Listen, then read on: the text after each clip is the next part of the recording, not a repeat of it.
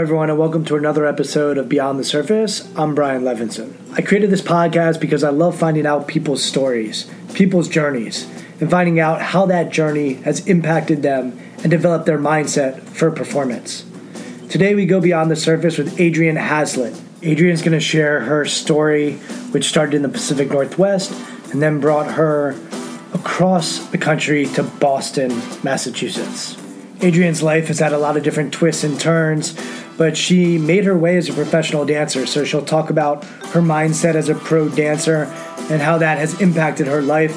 Specifically, she'll get into perfectionism and the effect that perfectionism had on her as a dancer and also in other areas of her life. Adrienne also was a victim in the Boston Marathon bombings where she lost her leg, and she's going to share that horrific day with us, and she gets quite emotional talking about it and rehashing it, as you can expect. And so she has an interesting perspective on what it's like to be victimized, to have something taken from you, and how to try to restart your life even when certain things have been taken away from you that will never come back again. So we obviously will get into some heavy stuff here, and Adrienne will recap what happened to her, but I really want you to focus on the beginning, her early life and how she became the person that she is, and how her family really impacted her and developed her, and she'll talk about her brothers as well. So I really like Adrienne's perspective. I think it's real, I think it's honest, and it's inspirational. So sit back, enjoy our conversation, reflect a bit, think about how this conversation can impact you in your life on a daily basis. And as we go beyond the surface with Adrienne, I encourage you to go beyond the surface with yourself as well. So Adrienne, what I'd love to do is just start. We're going to get into some highs, some lows in your life as we talk about your journey. But I'd love to know what you were like as a child, where you grew up, what your family was like. I think understanding where someone came from and how they were developed as a child is it impacts who they are today as a human being. So if you could just shed some light on the type of kid you were, the family dynamic, all that good stuff. Yeah. Oh, I love doing that. And my mom's in town right now, so it feels even better to not have her be all the way across the country. So I grew up right outside of Seattle, Washington, in a little town called Issaquah that when I was growing up had one stoplight and an airfield for prop trick planes to perform. And it was a beautiful way to grow up. My parents met at the phone company, which was Pacific Northwest Bell, now AT&T. And my dad was in Vietnam prior to meeting my mom, and he went to the United States Naval Academy. And they met at the phone company, and then my dad retired shortly after I was born, took an early retirement pension, and my mom fulfilled a dream of hers to open up a children's bookstore. So I grew up, my brother, two older brothers, they're 40, I'm almost 37. And we grew up in the pages of this bookstore. So it was like a fairy tale. We didn't have cable TV. We didn't even have those little tinfoil antennas. We just had one VHS tape that played Ginger Rogers and Fred Astaire over and over again on loop. And that VHS lasted longer than like a cell phone battery would last. It lasted from the moment I can't remember, like through 18. And it was incredible. And so I watched Ginger Rogers do everything Fred Astaire did, backwards and in high heels. And it was magical. And I threw my fists on the table when I was 5 years old with my bright red hair and my Coke bottle glasses that I wanted to be Ginger Rogers when I grew up. And my parents were like, it's a good thing we didn't have cable. So Before you go forward, can you just shed some more light on Dad? So I hear Vietnam, I hear military, I hear Naval Academy. I'm based in Washington, D.C., so I know how prestigious the Naval Academy is. It is. Was he a military guy? What was he like from a personality standpoint, from a value standpoint? I think value-wise, you would definitely know he was from the Naval Academy. And I say this with the utmost compliment. From a personality standpoint, you would not know unless he told you he was from the Naval Academy. He grew up small town and ended up with my mom's bookstore being a stay-at-home dad after having this big, long career. Loved every single second for it, said every day he was born for it. made our lunches, drove us to school. He has the patience and the honesty of a saint. And he is an incredible human being. I'm a daddy's girl. My parents are still together, but it's no joke that I'm a daddy's girl. Everybody knows it. He is an incredible human with great values and very steadfast, smooth. One in the family when my mom and I are like all over the place with personalities and decisions and dreams, and he just makes sure that he keeps us steadfast and that our dreams come true. So he's more sort of even keel, emotionally solid. I would be remiss to not. Did you guys talk about Vietnam? I mean, that's such a central event in our culture, in our history. What were some of the things you learned about him going off to war? Probably seeing some things that aren't too glamorous. Like, what was that discussion? What were those discussions like? I asked him throughout my growing up. It was really an open discussion. My parents are open books when it comes to talking about anything at any time. We'd be driving somewhere and I would be thinking about it, bring it up, and he would never say, "Oh, let's talk about that later." Both my mom and him. And so, I think that, I remember at the early ages just being like, what was that like? And he would say, I'm really lucky that I didn't see things that were too awful. He was an officer in the Naval Academy and in Vietnam and on a aircraft carrier. And so he saw a lot of stuff, but it wasn't frontline stuff on the ground. So he helped rescue bodies that would go down from planes, which was incredibly difficult. And he did talk about it. He talked about how he lost his best friend and how his best friend always dreamt about having a wife and kids, and my dad got to go fulfill that dream and he didn't. And when we went to DC as kids, we found him on the Vietnam Memorial and did the marking of the chalk and crayon and of his name. And I vividly remember my father tearing up, and he's very open emotionally, and that allowed all of us to be open emotionally and supported the arts, which usually don't go hand in hand with a military background.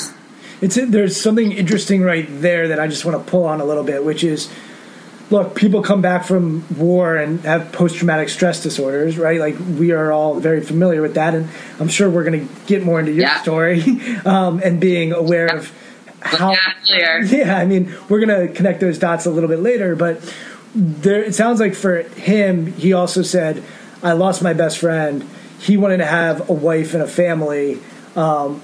Maybe I have an obligation or a responsibility, or if I'm putting words into his mouth, but like, I better go live my life and live my dreams. Whereas maybe other people would have survivor's guilt. I know that's another big thing. It sounds like that wasn't really his thing. His thing is, no, you better go live a fulfilling life and go. Yeah, his thing was more, I want to go live a fulfilling life. It wasn't a survivor's guilt that I picked up on, and we'll connect these dots later, but we talked about that with me and with him later on down the road, and so that wasn't his deal. He just felt like living the fulfilled life, and he retired from the Navy and said he didn't think he would meet the woman of his dreams there, and he met my mom, his wife, just 2 weeks later. So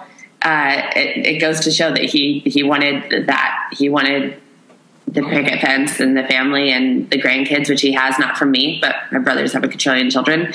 And so he got all of that. And for babies, for me. Your pets. Yeah. And are they both from Washington State originally, or... So my father is originally from Yakima, and my mother is originally from Oregon, from Salem, Oregon. So Pacific Northwest people. Pacific Northwest people, and still there, hence the mom visit. Everyone's still there.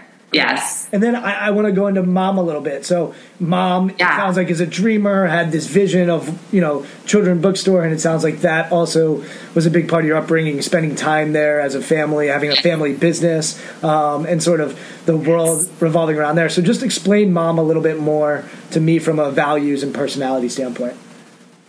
Yeah. Both my parents are have very strong values and have very strong personalities in a good way. They're an incredibly united front. There was never ever Dad said no, I'll go to Mom. That was not an option. I tried that like twice and it didn't go well, and that was it. So it was very much a united front. My mom is a dreamer, as you said, and really believed in children's education, and hence the reason why we didn't have cable TV or any TV. And she believed in kids' education. She saw the books that were out there. She didn't think they were the best.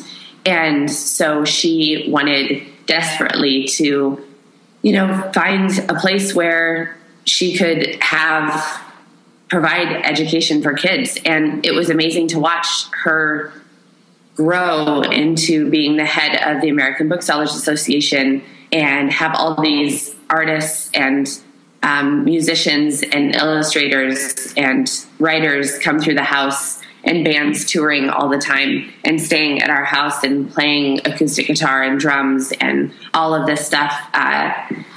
And my mom saying, they're playing downtown Seattle at, the Moore Theater. We're all going to go. And we'd be up way past our bedtime listening to this killer band play. And they sold records. And we heard stories of, poets spitting poetry at the dinner table and, drumming on all this. It was just a magical childhood. And she just wanted us to meet as many people as we could and live our lives. She wanted independent children to pursue their dreams. That was her mission in life. And her gateway was through the bookstore and being an example of, look, you can do this. You can follow your dreams and do this. So you've got some of the arts coming out there, but you also have an appreciation for achieving greatness. Maybe that's too large of a word, but going and creating something, innovating, doing something. So I want to find out about your brothers. It sounds like, are they twins? Because I think you said they're 40. They're twins. Yes. And so they're 40. I'll say that out loud. They're 40. Haha. Just kidding.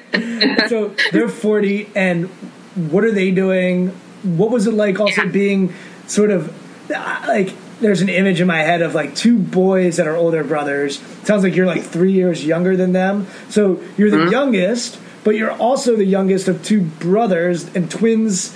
You'll give me more. It's like having two extra dads. They would show up on dates all the time. Yeah. You'd be like, really? Like, why? I don't stand a chance now. He just ran the other direction. Like, what are you doing? Yeah, it's one thing to have like one older brother, but it's another to have two that are the same age that I'm sure like they had a special dynamic and a special relationship. And then here goes little Adrian like right behind us, and there's just so many different directions that could go in my head. So give us some more color on that.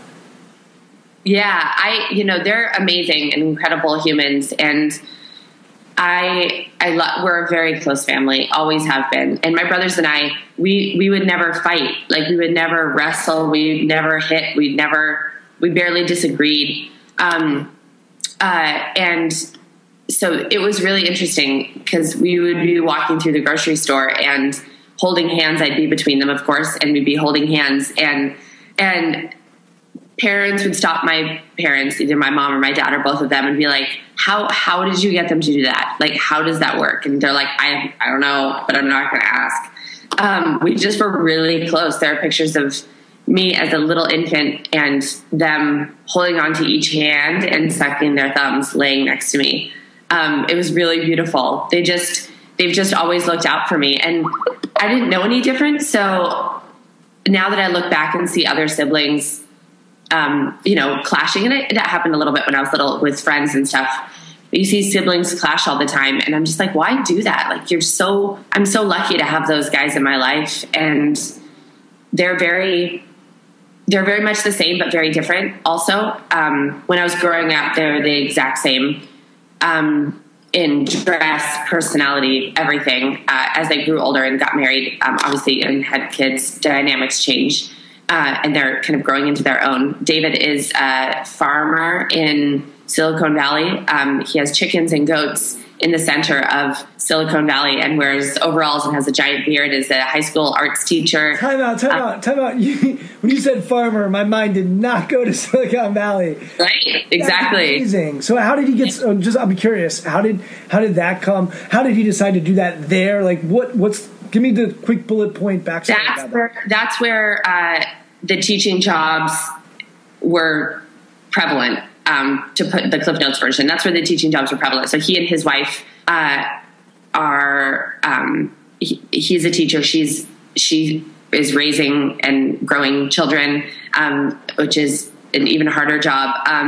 And so they also are world travelers. She grew up in Cape Town, South Africa, and he studied in Inner Mongolia and in the depths of Alaska, where people didn't even speak English, and is more of a tribe, and he's taught all over the world. And so they're very, very worldly and love to travel. We all love to travel.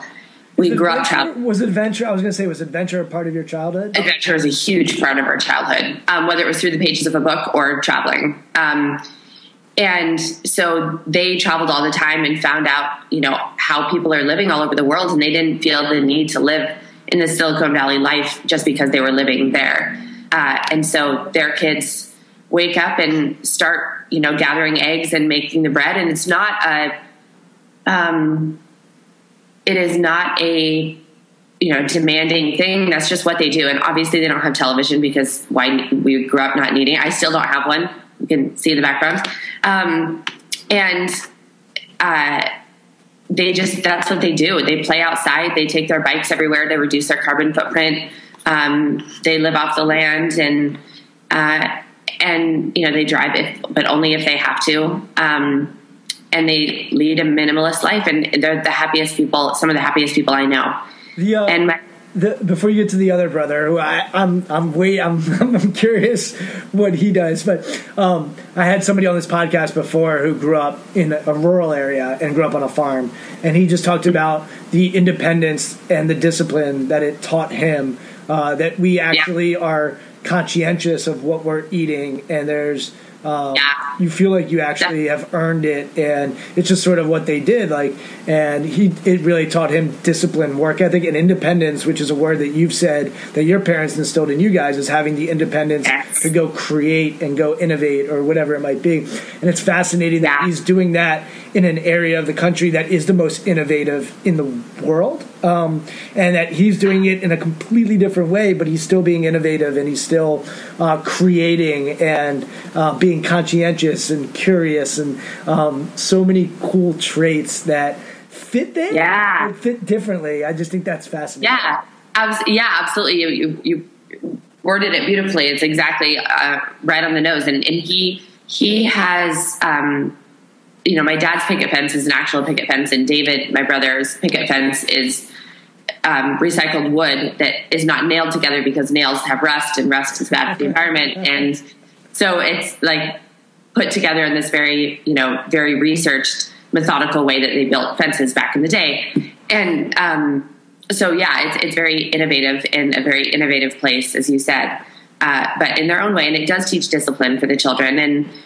And my nieces and nephews are so happy and love what they do, and, name their chickens and goats and all that stuff, and love art and love to read. I mean, their reading level is so far beyond any other kid their age, tenfold. And then my other brother, Tim, who lives near Seattle on Whidbey Island, he lives on acreages of land and started out as a landscape architect, and then is now a very successful oil painter. So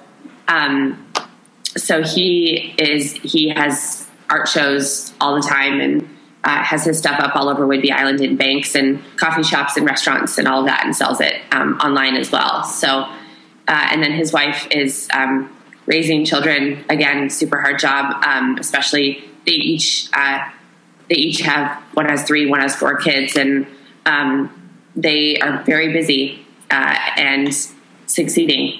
So I'm really proud of them, proud to be their sister. Very cool. But the way I would sum up, if we're going to get to your story, but like they're independent, they're conscientious, they're disciplined, they're hardworking, and they're artistic. And I think those sound like qualities to give your parents a lot of credit that they instilled. Absolutely. They instilled in you. But it's cool to hear that sort of take place. I'm one of 3 as well. Thanks. We fought like crazy, so we are that picture. There's nothing wrong with that.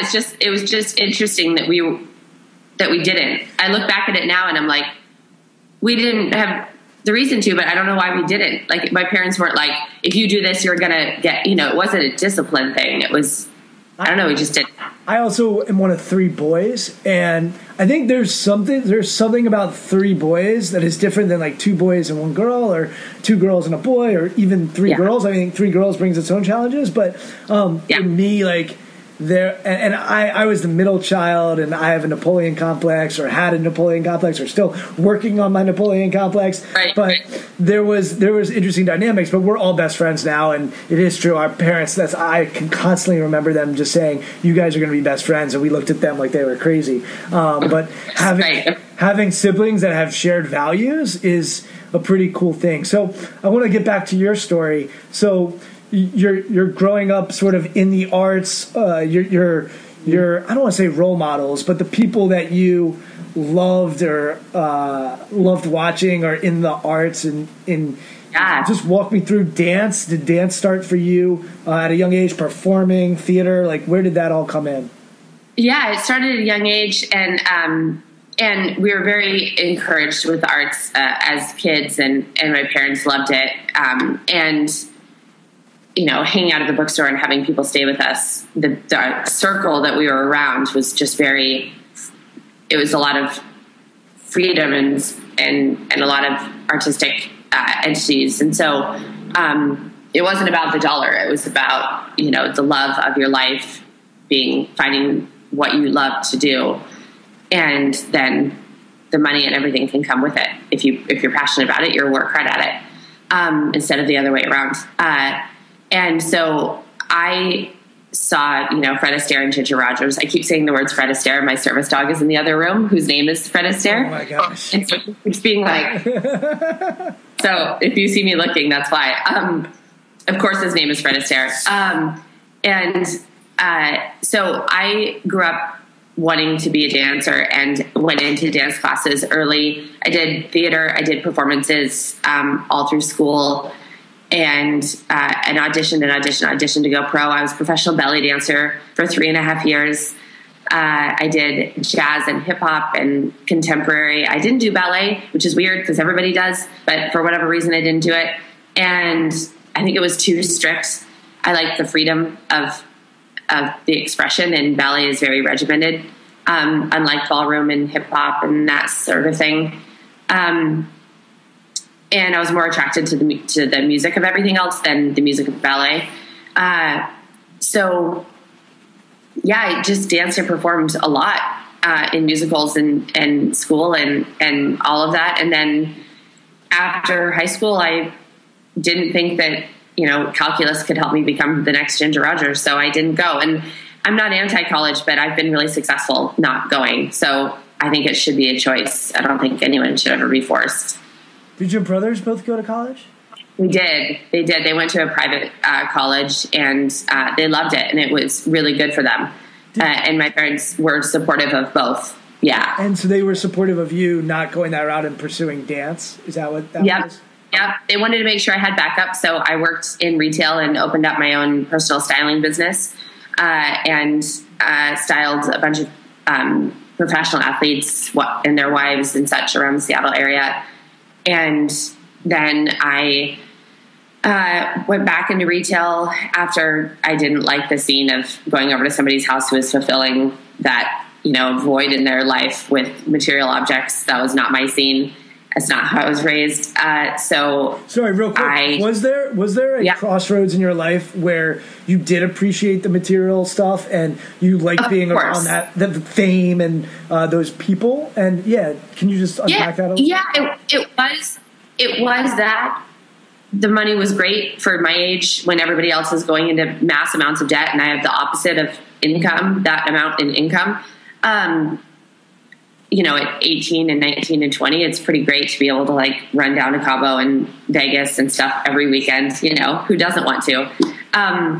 And I loved that, but like, I loved fashion for the art. So a lot of people think, that t-shirt from Alexander McQueen or,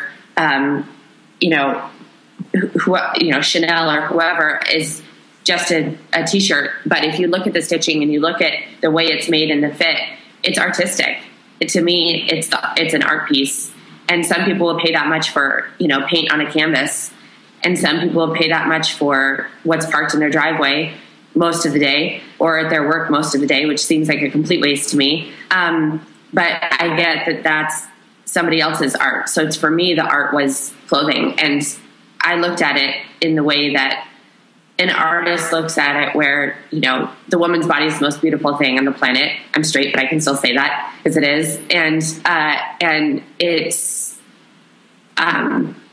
people have been trying to dress it because we're supposed to wear clothes.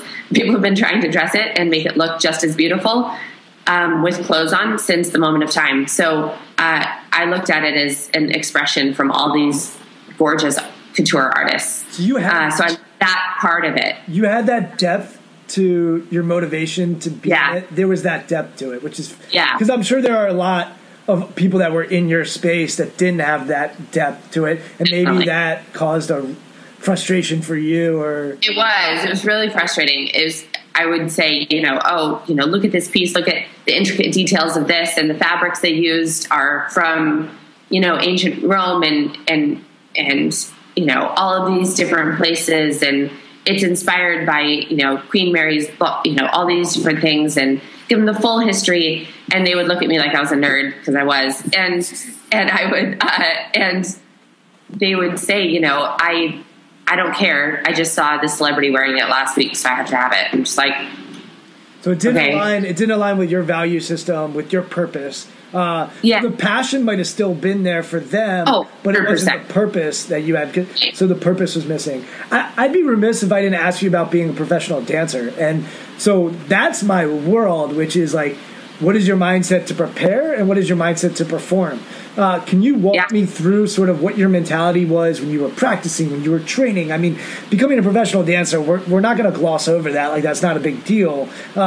There's training. There is all kinds of work that went into that. So can you just walk us through your mindset when you were preparing to perform? But also I want to know what it was like when you're on stage, the light is on you, and it's go time. Can you give us some more color on that? Yeah, it's go time, and it's go time in like a fringed bikini with like fringe on it, right? Like that's what it seems like the polar opposite of what I was doing. So I can tell you that we'll connect those dots later, but prior to everything that went down, I was obsessive. I am a recovering perfectionist at the time of pursuing my dance career, and getting ready to go out on stage, and that mental prep and all of that we're talking about. I was a perfectionist, and I would be obsessing about my moves. I would be obsessing about my dress. I'd be obsessing to make sure that I had a sponsor. Us dancers think it's really cute that athletes have off seasons. We don't. We think it's cute that they have backups. We think it's cute that they get paid the salaries they do. We don't have off seasons. We're the only ones who know our routine. We take a cortisone shot if we land on our head and keep going. We just think it's really cute that Brady has an off season. I love him. I met the guy. I can say that. But it's funny how like much praise they get. We're professional athletes. We don't have a day off. So the mental prep for us and for me as a dancer is a lot of stress, unhealthy stress. I look back at it now, a lot of unhealthy stress, a lot of unhealthy environments of people trying to be their best. It's basically like an adult beauty pageant without any maturity added on because you're an adult. And the mental prep that I used, I finally got to the point where, women would be so catty, and guys too, where they would say, oh, I used to have that coach, but I don't anymore. Or, oh, I tried on that dress, but I don't wear that. Or I used to be sponsored by that company, but I don't do that. And just trying to get into your head, to mess up your game before you get out there.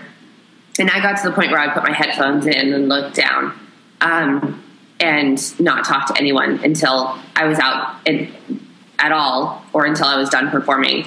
And that was mostly as a self-protection, just to get my head in the game and be ready to perform. And yeah, it takes a lot. It takes a lot of rejection.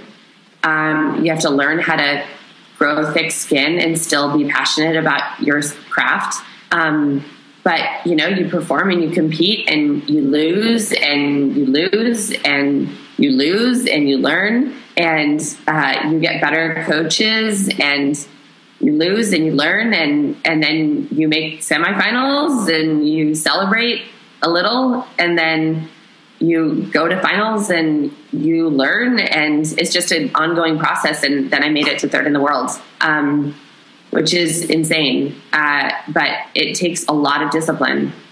A day off is working 8 hours instead of 14.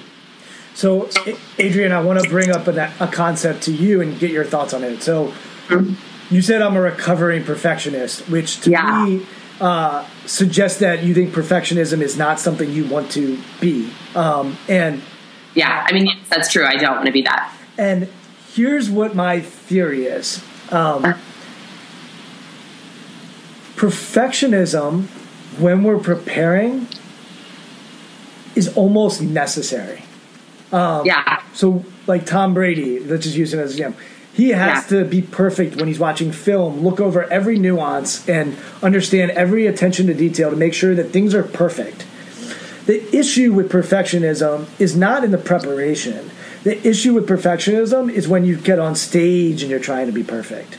And so to understand like the idea that I can try to be perfectionist when I'm preparing, but the moment I step on stage, I need to be adaptable. I need to be malleable.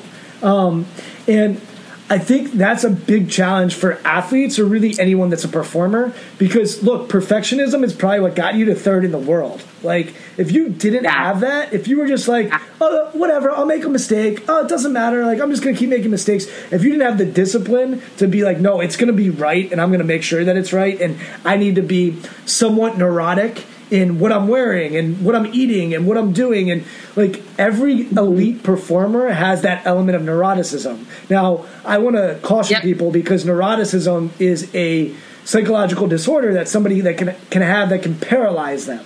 So it's not all encompassing. Right. But the idea of perfectionism when I'm preparing is you have to be able to tote that line if you want to become something elite in the world at something. The issue that people run into is when they bring that into the performance and they don't enjoy the performance and they're not where their feet are and being in that present place in the performance because they're worried about making a mistake.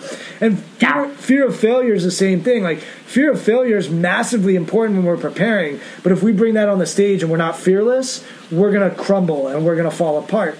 But I like to separate the preparation mindset from the performance mindset. So, like humility, a great tool for us to have as human beings when we're preparing. But I need to be confident. When you get on stage, you need to have swag. Like if you're still humble, you're going to be out for some, a tough go, because you're right. That person that's your competitor that is looking at you and saying, "Oh, I used to have that coach. I used to have those shoes. I used to have that skirt, whatever it is." They're going to eat you alive because they're going to be a little narcissistic when they step on that stage. And then the other thing that I wanted to get your thoughts on is I've talked to actors and musicians about this is when they get on stage, it can't look rehearsed. It has to look like it's the first time they've ever done those moves as I shimmy and do my little dance move. And when you look at your partner, it has to be like real. It can't be like, this is the way I'm supposed to look at you and then look away. Yeah. So give me some insight into that idea and how you prepare yourself to perform, and also this notion of, hey, maybe the perfectionism did help me, but when it got into my performance, that's when it crippled me. And just give us a little more insight into that. Yeah, it crippled me in my performances. I mean, I got to third in the world, but what I didn't like is I didn't celebrate that because it wasn't number one. And that's what I don't like about perfectionism. And I don't like that I was always striving for something better. And I do think there needs to be an element of that. There does need to be, you do need to be neurotic about it, as you stated. But I also think I'm a huge fan of self-celebration. And you have to be able to self-celebrate and to be able to say, yeah, I worked my ass off for this. And I stayed up extra and I paid extra for that coach. And I rehearsed on days when my friends were going out boating. And I, passed up on a new, yacht club membership because I wanted to spend my weekends in the studio. And, there has to be that, but you also can't bring that to the floor. So I do understand that the separation between performance and preparation. I brought it all the way through to everything. So for me, it was debilitating. And while I did succeed, I didn't succeed well. If that makes sense. Enjoy it. There was no joy attached to it. No, I didn't. Yeah. And I surrounded myself with perfectionists. I got back and my boss said, "Oh, 3? Well, hopefully next time you'll be better." Like, that's awful. And so, I surrounded myself with people like that. I don't want to be surrounded by people like that. And my first competition back after losing my leg, I went out just to hit the floor again. And I had no idea what I was going to place, or even if I was going to place. And I didn't tell people that I was going to go, so I'd have some advantage or whatever. And I won. And I really, to this day, believe that I won because I prepared like crazy. And then when I got out there, I was like, if I fall on my face, I fall on my face, but I'm going to have a darn good time because I worked my ass off to get here. Beautiful. And my partner was in the bathroom when they were announcing winners because he had so much faith in me. So he's not my partner anymore, but, and I was like, I'll go up there by myself then. It's fine. I earned it. F it. Fuck it, right? Let's just fucking do it. Just do it. And I did it and I won. And I was like, that's awesome. And so it was great. And I did lifts and tricks and stuff that I would never have done before because I would have been scared about accidents and injury.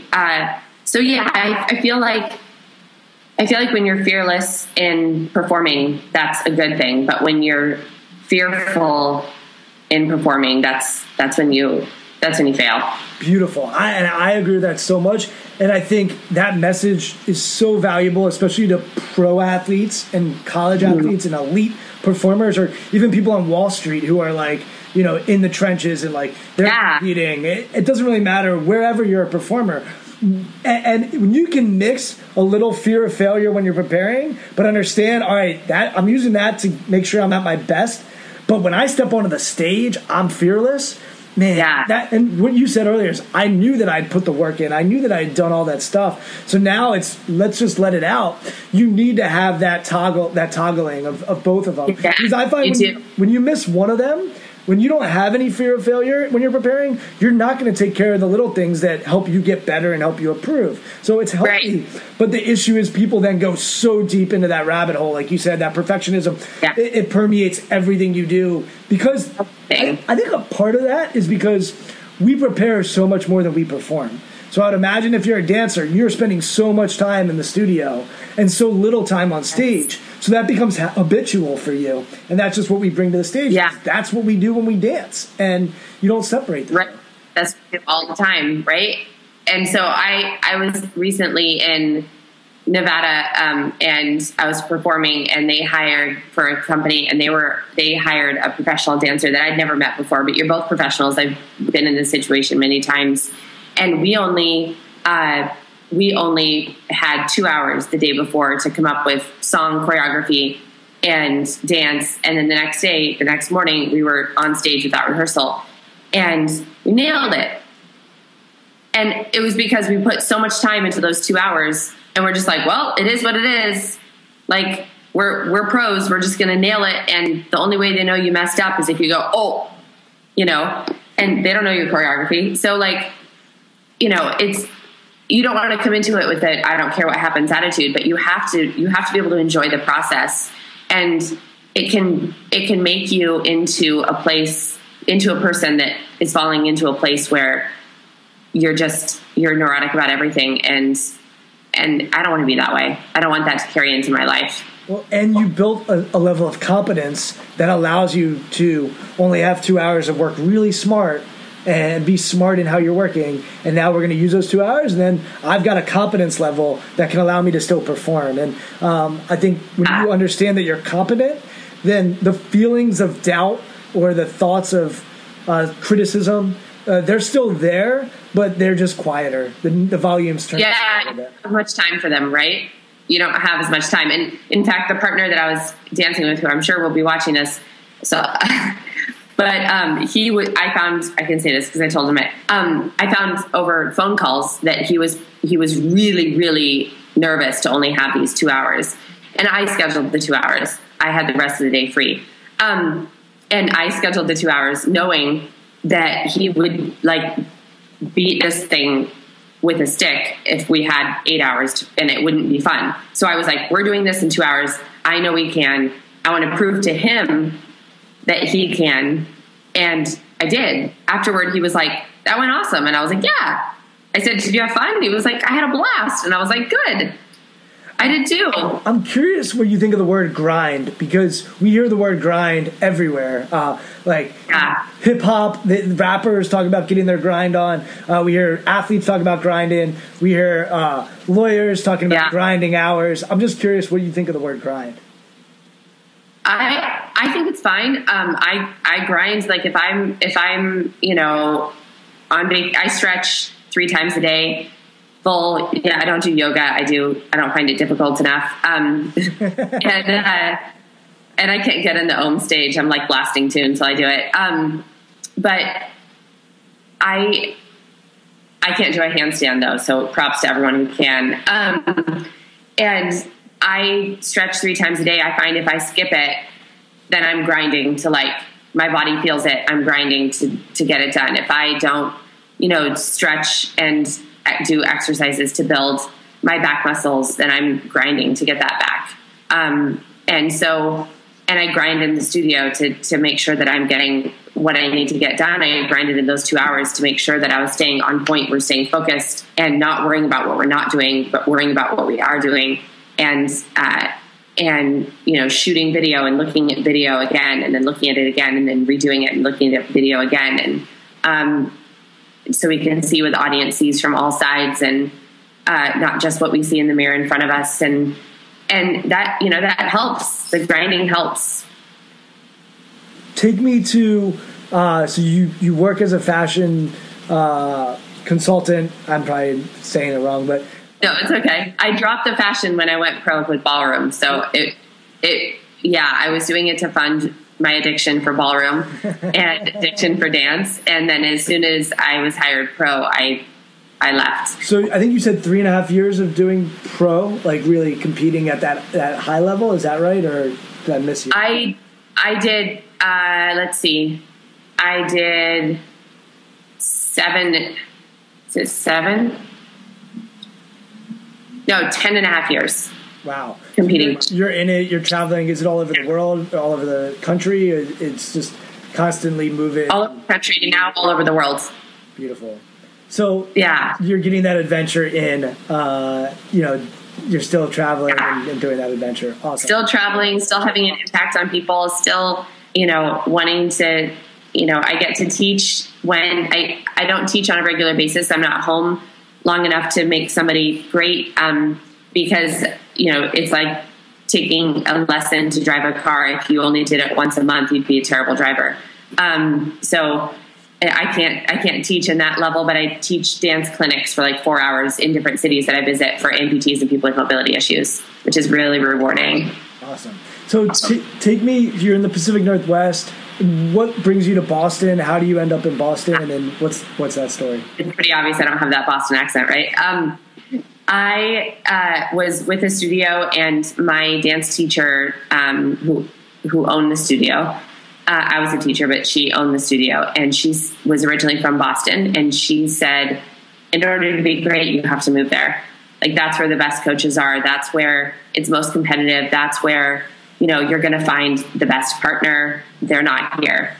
And I said, okay, how do I get in? And she said, well, I used to work there, and I was pretty high up there, and she's not not very humble, but she's earned it. And she's 83 at the time. She's no longer with us now. And she said, "You have to go. I'll make a call." That was on Wednesday. She made the call on Friday, and I packed my bags on Monday. Wow.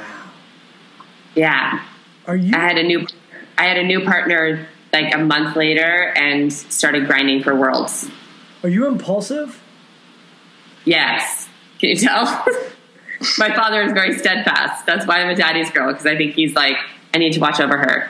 If you think something makes sense, you're just going to go, you trust your gut. And yeah, I put a lot of thought into it. I'm not like stupid impulsive.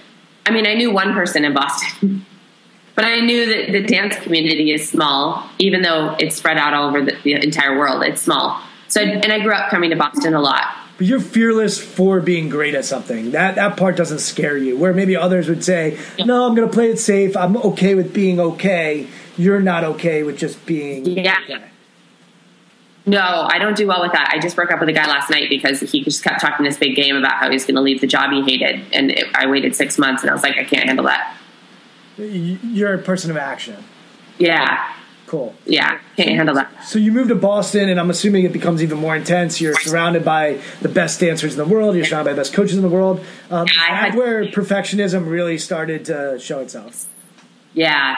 I mean, I don't want to say that people in Seattle and other places. I studied in San Antonio, Texas to learn country and Latin also for a small stint there because I wanted it to be immersed in the culture where it was, not in Boston's version or Seattle's version.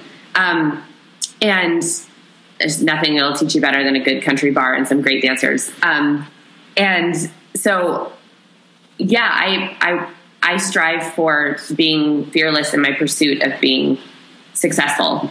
And I'm also we were raised to not be fearless, to make big moves in our lives, to pursue our dreams. So my parents love to travel, hence the reason my mom's here. They love to travel. I love to travel. So we get to see each other all the time. I miss my nieces and nephews all the time. We have Skype dance parties, which is really fun, with tutus and everything, including me. And it's just a blast, but I miss family a lot. But it made sense to my family for me to move. The word successful, you said, I want to be fearless towards being successful. How do you define success? Being happy at what you do, laying your head in the pillow at the end of the night, being happy with what you do. And also knowing that you have an impact on others. I didn't mention this before, but we were also raised to do Habitat for Humanity during the summer, so we wouldn't be wasting our summers just sitting by the beach or sitting at friends' houses being bored, and experiencing the world. So like at 14, my parents dropped me off at the airport and I went to Tijuana with a bunch of people I didn't know. And we built houses, and I went to Alaska and built houses and all over the globe. And so I wasn't fearless about hopping on a plane and just going and doing something. I've been doing that for a very long time. So my idea of success is impacting others in a positive way. When you travel the globe and see, I recently went to Ecuador and Nepal, and you see people being happy without having a ton of stuff, a ton of these material possessions. They don't have TVs. That's fine. I love going to schools and telling people I don't have a TV and I didn't get my first computer until 2013. I love that. And it's amazing I can set up Skype. And I love that because I don't consider myself any less intelligent. I just am busy pursuing other things. And my coaches are always in my ear saying, if you have time to sit and watch TV, you have time to be practicing. So it's another reason why. So TV sort of being a distraction for a lot of people and maybe taking away from the conscientiousness or the purpose or the intention that you want to have. Makes sense. Yeah. And growing up, we didn't have it. My parents were like, you're going to get lost in it. And then hearing coaches that are going to shape my dream come true, right? They're telling me it's bad too. So of course I'm not going to watch. I have my friends DVR a couple of shows, but we don't need to get into my favorite shows. We'll do that. Maybe I'll give you a link for 20-year plan for you. Or maybe when you're like flying or something, you can get right. When my feet finally give up and I can't move and I've danced my body out and all of that, then I'll catch up on all those shows people told me about. Yeah. We'll tell you about Breaking Bad and Friday Night Lights and all these other good shows. Right. I keep hearing about all those. They're great. They're awesome. But take me to Boston Marathon. Take me to that experience, and just shed some light on what that was like to go through it. And I'm most interested in sort of the after, but take me to the before and sort of what brought you there, and just tell that story. I'm sure you've told it a million times, but yeah, no, that's fine. I was in Boston and studying, and I just won third place in Worlds a few months prior, and I was in won Worlds in August, and it was I guess it was a little over. No, sorry, it was right before. Ignore that. It was right before, and I was in Boston, and I decided to take a full day off, which for professional athletes, as you know, is a big deal. We don't take days off. And I decided to take that day off. I didn't have an injury or anything like that. I just decided the whole city of Boston takes Patriots Day off. It's always the third Monday in April, and it's when the Boston Marathon is run, the oldest running marathon in the country and in the world, I believe. And I didn't understand running at all. Am a ballroom dancer. I like ostrich feathers, bronzing, and nails and makeup, and I balanced that with hiking and all of that, but not running. I didn't understand the idea of running 26.2 miles and then fainting at the end for a free banana and a medal. I just didn't get it. I'm like, I get trophies and roses. Like, I just don't get it. And so I had a day off, and of course I was in heels because dancers don't wear heels to train your feet. Side note, the only reason why women have trouble wearing heels is because they also wear flats. You can train your body to do anything. And so I had a day off, and I went down to go shopping, of course, because everybody else was watching the marathon. And I popped in and out of stores, took myself to lunch, and then decided I wanted to see what this big running thing was about. I heard screaming and cheering and all this, enthusiasm. So it's right down here. I took a right onto Exeter Street and saw the crowds, and I took a right onto Boylston Street, and I heard a loud bang behind me. And I turned around, and I saw a ton of smoke right near the finish line. And I was further down from the finish line, and I knew that it was a terrorist attack. I just knew. The ground shook beneath me. I screamed terrorist attack, which then gets you investigated by the FBI. But we're friends now, so it's fine. And I covered my ears and my face. I'm glad I did. I lost a tiny bit of eyebrow. It grew back, and 4 inches of hair. But I could have lost a lot. I could have lost, my face. And I covered my face and put my fingers in my ears, and I was on the ground. And the second blast hit me outside of the Forum restaurant, right next to the mailbox. And I now know through surveillance camera that I watched when I participated in the trial and the sentencing phase, when I faced that sorry excuse of a human who did this to me, that I was walking next to him with the backpack and bumping shoulders with him, and set down the backpack, looked around at all of us in the crowd, and hit his cell phone button and ran. I woke up. I was conscious through the entire thing. I saw smoke. I smelled burning hair. We all know what that smells like because of curling irons and blow dryers. And I didn't feel pain right away, but I couldn't move my body. And I looked down, and I saw this giant gash open in my upper right thigh, which if I had not been wearing heels would have busted my knee bone right open. I would have been above knee on my right. And then I looked down at my left, and I could only lift my neck up. I felt like I had this, the weight of the world, pressing against my chest. And it was just the impact of the blast that was not letting me move. And I looked down, and my foot, the skin on the top of my foot was just flapping around. I had lost my entire foot besides this top skin and my ankle and most of my calf. And the lower part of my calf. And I screamed, and then I rolled over. The panic and you hear about these moms who can lift a car up because they just get this burst of like, I have to do whatever I have to do to have this person survive or have myself survive. And I rolled over onto my stomach and I like belly crawled, like the military crawl. And I remember vividly thinking, watching an after school special at a friend's house, that you couldn't crawl this way because the glass would slice open an artery. And so I crawled this way and I was slicing my arms open. I could see the blood pouring out of my arms. And I thought, I'm going to try and save myself as much as I can before the next one hits, because I definitely thought there would be another one. And everyone did. And then I got picked up by somebody and dragged into the Forum. What I now know is, I didn't know where I was, but at the Forum restaurant, and laid down. My head was, and like chests were propped up against the stairway that led up to the second floor. And a couple tourniquets were applied, and an off-duty doctor was there. And one of the barbacks was there holding my hand. And then 5 firemen walked in with, they were super hot firemen, walked in with, I don't know if they were hot just because I was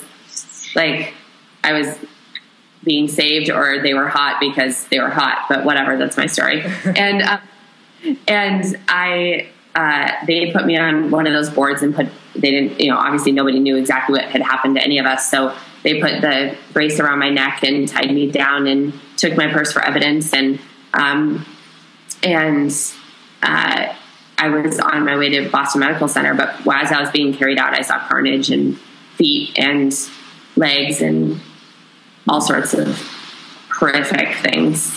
One of the thoughts, it was awful. One of the thoughts that's running through my head is, like, your dad goes to Vietnam, and I understand he's an officer, but you said he would see things, but not maybe quite as gruesome. And here you are in Boston, Massachusetts, like at this event that is this big celebration of sort of patriotism, and you had to see some awful shit and feel and experience some awful shit. It's pretty wild. Yeah, he has constantly said and still says that I fought in Vietnam in one of the most gruesome wars, and all wars are gruesome, but in one of the most gruesome wars, but I never saw anything like my daughter saw on a peaceful day in Boston. It's just not fair. It's just simply not fair. And it's not fair. But it's awful. And then I called my parents.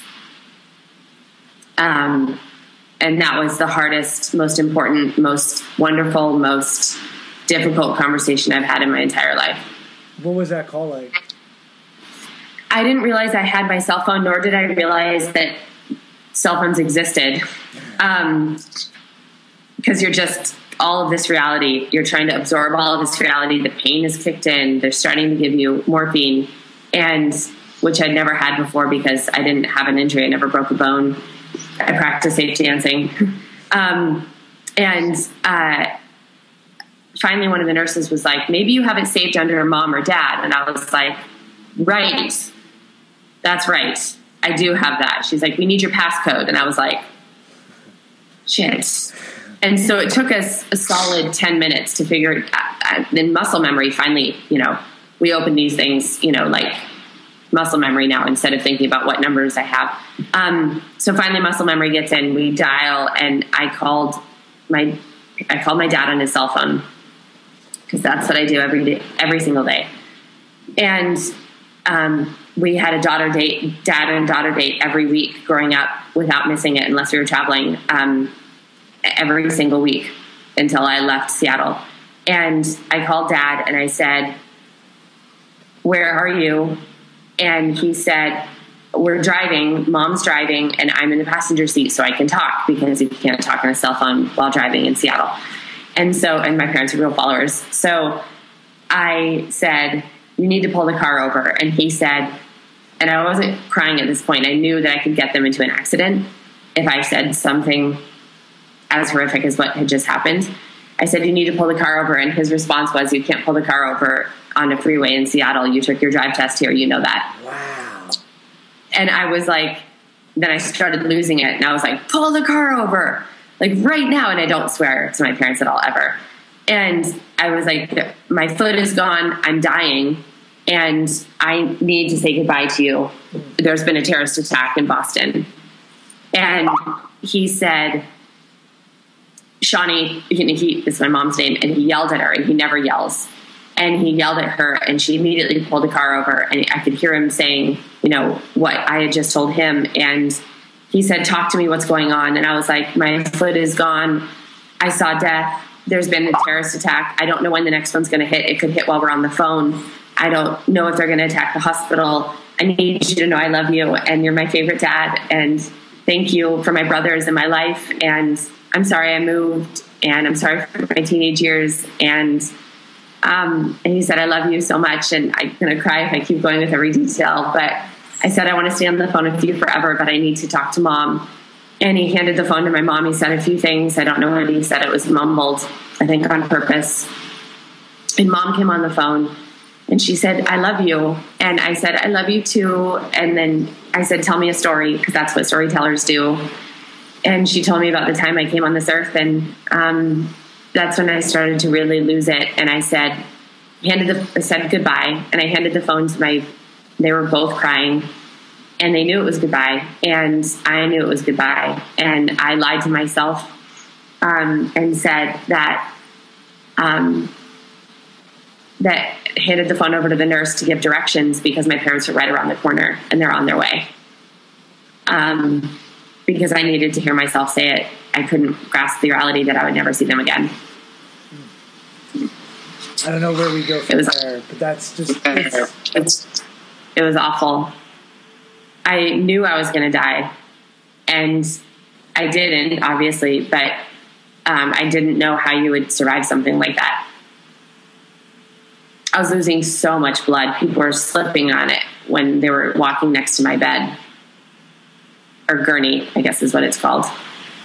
So you eventually get to the hospital, and I would imagine there's... I was at the hospital, and that was at the hospital, and then I kept screaming that I was a ballroom dancer at the top of my lungs, and that my foot was over on Boylston Street, and somebody needed to go find it. And they said, Adrienne, you really need to be quiet, because you're going to disturb the other patients.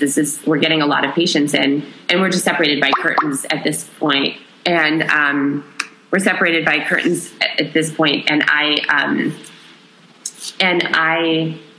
had just kept screaming that I was a ballroom dancer. And they said, Adrienne, you need to stop. You need to stop. And my train of thought was, if I keep screaming, they'll put me under and I'll be out of this pain. And I just said goodbye to my parents, and I can imagine, I just need to have this go away. And so I kept screaming that I was a ballroom dancer, and suddenly I was in the surgery room, and they told me to count to 10, and that's the last thing I remember. I woke up and my parents were there. Wow. Unreal. Yeah. Okay, so take me to recovery. Take me to the after. And I want to go back to, we sort of bookmarked it before, post-traumatic stress, and Vietnam is like the epicenter of that. But I can imagine going through what you just have. Yeah, absolutely. I say PTS instead of PTSD, because I think the only disorder is the fact that society doesn't let us be emotionally honest, and that doctors should be treating it as a disorder, but not society. I like that. Thanks. So I absolutely have PTS, and sorry, I don't know who this is. I absolutely have PTS, and I feel like it's not something that can be cured. It's a new normal. And if I hear a balloon pop, or someone lights off fireworks, or any of that, I'm on the ground. Hence the reason why I have Fred Astaire, my service dog. It's awful, and it's a horrible new normal to live in. And I was just walking down the street yesterday, and somebody's car backfired, and I hit the sidewalk. And a couple of people recognized me and stopped and sat down next to me, and they were like, it was a car. It's going to take you a second to realize that, but I'm going to sit here until you do. And Fred was with me, and he just kept licking my face, and it made it better. And and that was it, and so it's tough. It's a tough thing to live with, and it makes me, I'm working on the anger part, working on the recovering perfectionist part, but I try and channel that anger into helping others. But it makes me angry that someone came in and changed my life, not just in the losing the leg part, but in the PTS part of affecting my entire family and my friends and all of that. It's just not fair, and it's not right. Yeah. I think we like to think of emotions as being like these long drawn out things, but the reality is everybody gets scared sometimes. Everybody gets angry sometimes. Yes. Like emotions have a shelf life and they expire. And I know for me, I have some anger stuff, not because of anything like what you went through. And one of the things that's helped me is like, I understand that when I feel anger, that is a short-term feeling, and another feeling and emotion will take its place. It's just been helpful for me to understand emotions and understand that. Yeah, it's a good way to look at it. Yeah. I took up boxing. Yeah, I'm sure that probably helped you get some of that out. Yeah. Yeah, definitely. But so take me to post where, so here's what I've seen. Run a marathon. Crazy. Still competing as a professional dancer. Yeah. When I call your phone, I get a voice message about you dancing to the ringtones. I mean, you have an aura. You've smiled this entire, pretty much this entire conversation. Walk me through what's happened since that day and what your mindset is and how you go through life day to day. And you already painted the picture sort of the stress part of that this is still something that's with you, and this is still something you have to deal with on a daily basis, and that's reality. And I love that you said it's unfair. It's like, no, this is unfair. Like, it's unfair. Don't try to sugarcoat it. Don't try to say like, it's like, like I always love it, and that's being sarcastic. When people say, oh, look at your life now, isn't it so much better? And I'm like, I wasn't in the fetal position, homeless, when this happened. Yeah. Like, I was third in the world, and I had 2 legs, and I was living out my dream life in Boston. Like, you didn't know. You don't have to go through shit to then do great things in this world. Right, exactly. Like, I'm sorry you don't like your cubicle job, but you can change that. Yeah. And it's not my fault. Yeah. So, okay. I appreciate you appreciating me and appreciating what I'm doing, but my life wasn't awful before. The one fascinating thing, and I'm sure you've heard about this. Have you heard about post-traumatic growth? Yeah. So there is this.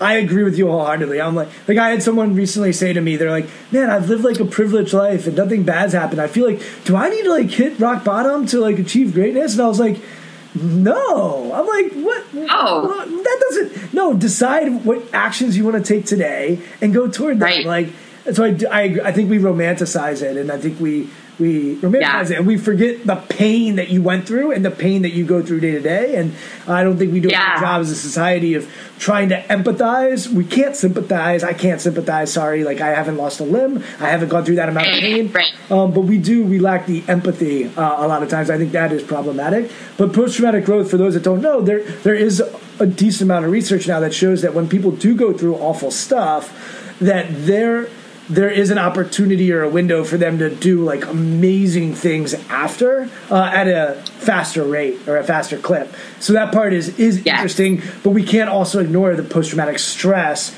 and how that affects people day to day. But the push-pull of that is interesting as an outsider looking in. Tell me about life now, and sort of tell me about life since then. And you can talk about the negatives, or you can talk about the positives. It doesn't really matter to me. But sort of talking. Yeah, I'm happy to hear you say that, and I do believe in post-traumatic growth, and I, it is hard and it's not fair, and I think that we do as a society lack empathy. You see me as someone who's dancing again, and doing the Annapurna circuit in Nepal, and running a marathon, and climbing a 19,000 foot volcano on the ice, and and doing all these things. But what they don't see is when you get up every single night in the middle of the night to go use the restroom, you have to put on your leg, and then you are awake, and you can't just hop out of bed. And if a fire alarm goes off at a hotel, you panic because you can't run because you don't have your running blade, and you can't run in a regular leg. And if, you know, all of those things happen, and when fireworks go off, you're terrified. So yeah, we do lack that empathy. We don't see behind the scenes. And I pride myself on giving speeches that are uplifting, but also brutally honest. And hey, this is what is going on. Like, it's bad. And I always compare it to if we took away contact lenses, corrective eye surgery, and glasses to people, we'd be in really bad shape. Nobody would make it to work. And that's exactly what it is when somebody doesn't have a prosthetic leg on. Like, you can't do anything. Yeah, it's not ignoring the fact that Ray Charles and Stevie Wonder don't have sight and were able to do genius, music. Yeah. But I'm sure they have huge struggles. Yeah, it doesn't mean that their life is easy, or it doesn't mean that their life doesn't have challenges. But right. I wanted to ask, you said something earlier that caught my attention where you said yoga is too easy. Do you like doing hard stuff? Is that a theme in your life before and after? I don't think it's before and after. I like doing the hard stuff. Yeah. I do. My it's a challenge. The feeling of overcoming that challenge and accomplishing it and doing the things people say you can't do, like scuba diving. You're not supposed to be at certain altitudes on volcanoes in the ice, and you're not supposed to be in depths below 125 feet. It's the human body is not supposed to do that without a cage with sharks. But it's fun, and so it's. Yeah, I like doing that before and after, and I like to do hard things. But after is like I said about getting on getting up in the middle of the night is impossibly hard. Dating is hard because you're missing a leg, and finding somebody that has passion and empathy or sympathy, empathy really. But accomplishing things and showing other amputees that they don't need the latest and greatest leg. I'm wearing one of the least expensive legs, and that's what I dance in. That's what I won the competition in. That's what I climbed Cayambe in. That's what I did the Annapurna circuit in. They can do all of that on those legs, and to be able to show people that is important to me. There are two thoughts running through my head. One is, you like doing hard things that you're choosing to do.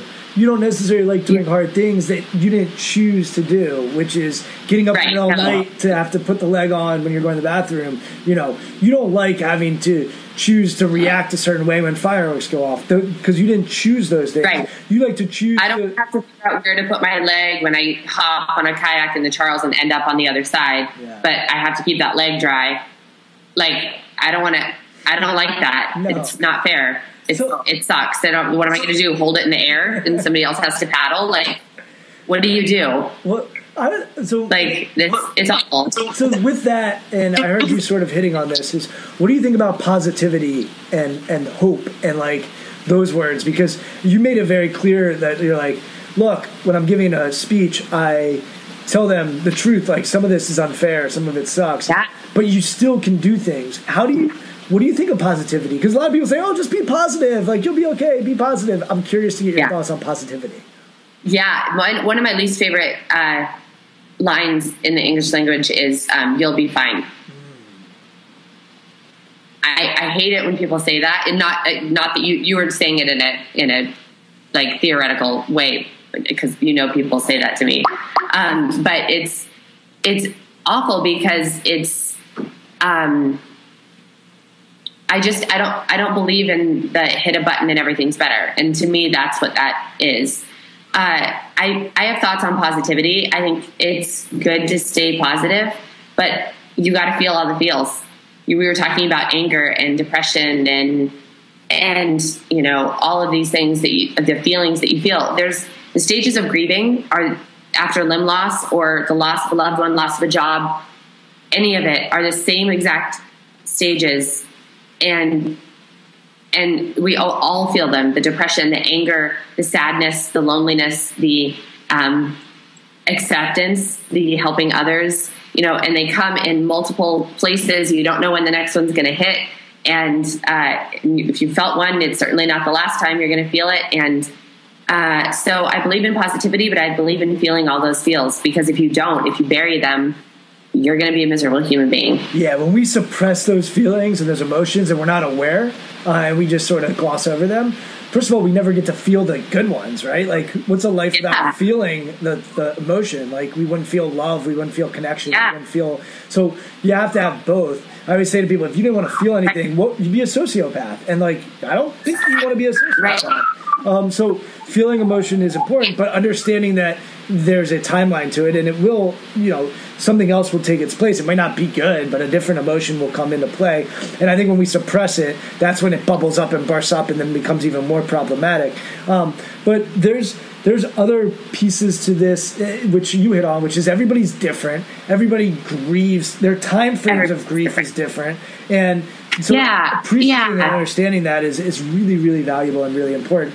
How do you wake up in the morning every day? What are there any tools that you use to keep yourself focused on how you want to focus or how you want to live? You mentioned sort of getting to that state when you're doing meditation or doing some yoga. Do you meditate? Do you do any tools to keep yourself grounded in the present? Yeah, I try and make some phone calls to friends and waking up to a puppy every day. I say puppy, he's a dog. Waking up to a puppy every day is not a bad way to start the day. So it's gotten easier since I had Fred. But I don't have a set practice or a set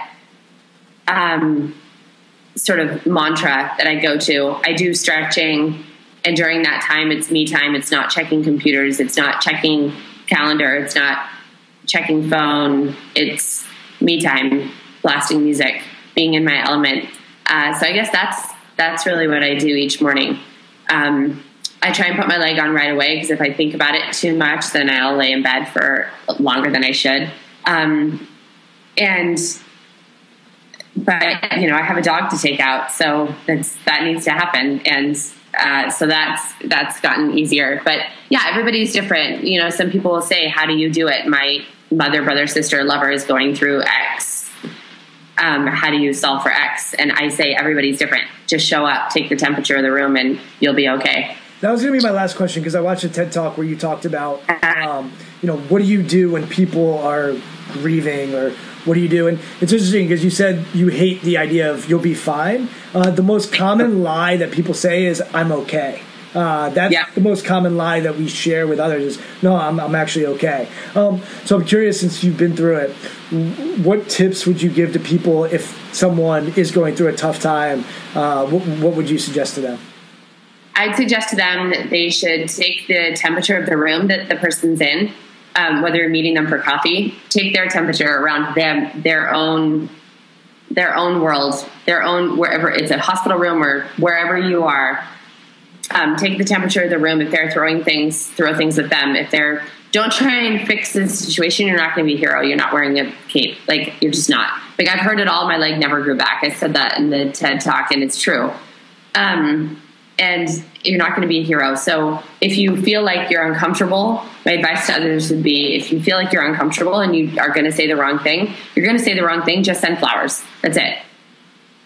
Just don't show up. Yeah. Show up when you can. Don't half show up.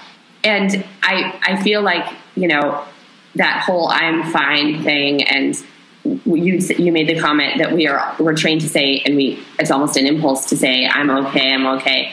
When people ask you, how are you doing? I say, I have more good days than bad days. And that's all I can hope for.